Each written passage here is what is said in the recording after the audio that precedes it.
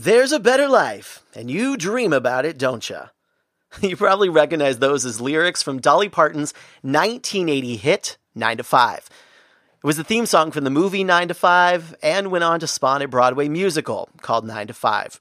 And for Dolly Parton in 1980, it gained her an Academy Award nomination, a Golden Globe Award nomination, 4 Grammy Award nominations, 2 Grammy Award wins. It hit the #1 spot on Billboard's Hot 100 and Adult Contemporary lists, the first time in Ms. Parton's career that happened. And it's one of the few songs to so prominently and epically feature this.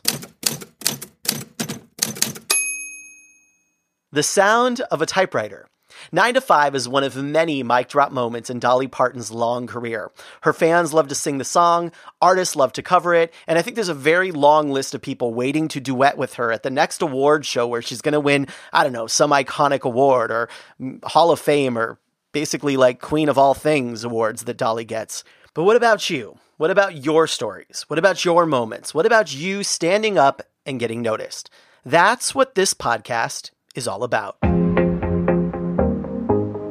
How do you tell your story? How do you own the stage? How do you own the boardroom or just even the PTA meeting? How do you give a killer speech, deliver a killer message that captivates your audience? How do you use the power of your voice to boost your brand, boost your message, and captivate people? These are the kinds of questions that we will be addressing right here on the Mic Drop Moment.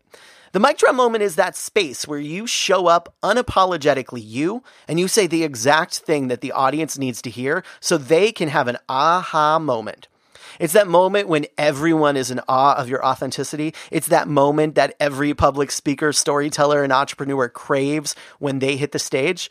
I'm going to bring you bold conversations with public speaking powerhouses, expert advice from personal development leaders, and so many little public speaking and storytelling masterclasses to help give you real-life, valuable takeaways so you can craft a speech, a story, a message, a movement, a business, and a life that the world can't stop talking about. So your audience is waiting. Isn't it time you found your mic drop moment?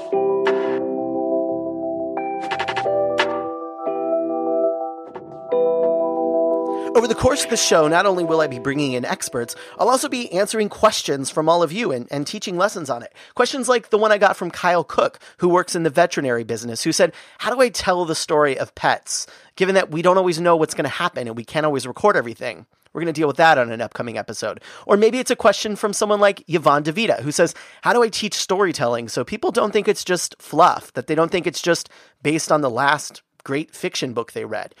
Or a question from Alex Earhart, who says, how do you show up on panels? Rachel K. Albers asked questions about the business side of things. How do you price your speaking? How do you get the attention of event organizers? And how do you organize a day-long workshop? We're going to address all of that in an upcoming episode.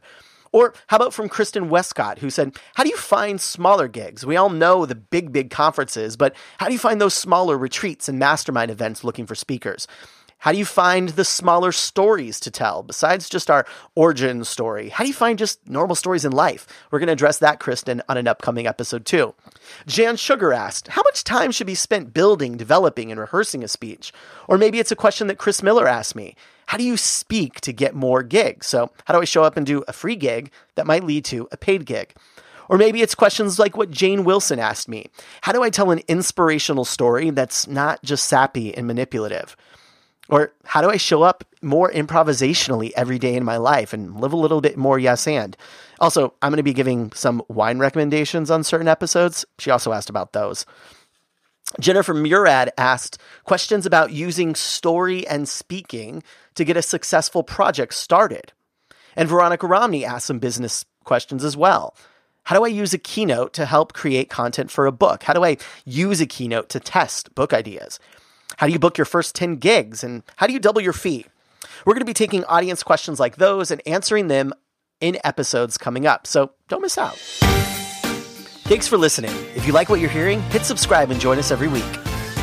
You might be thinking, slow down, mister.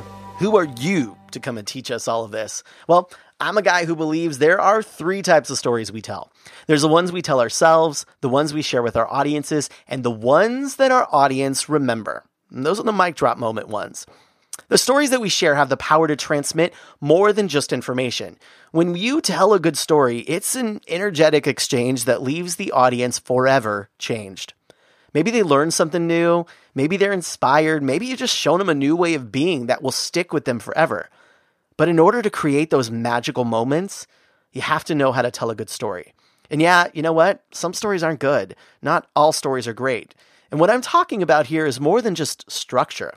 See, in my book, a good story means being able to captivate an audience. Whether we're talking about Instagram stories, a TED Talk, a boardroom, a PTA meeting, a big stage in the bright light, or simply just a chance to get in front of people and talk about what's going on, the good part of the story, the good part of your story, comes from you and your ability to tell it. To truly have your story heard, you've got to be confident. You've got to be present. And you have to be unapologetically you.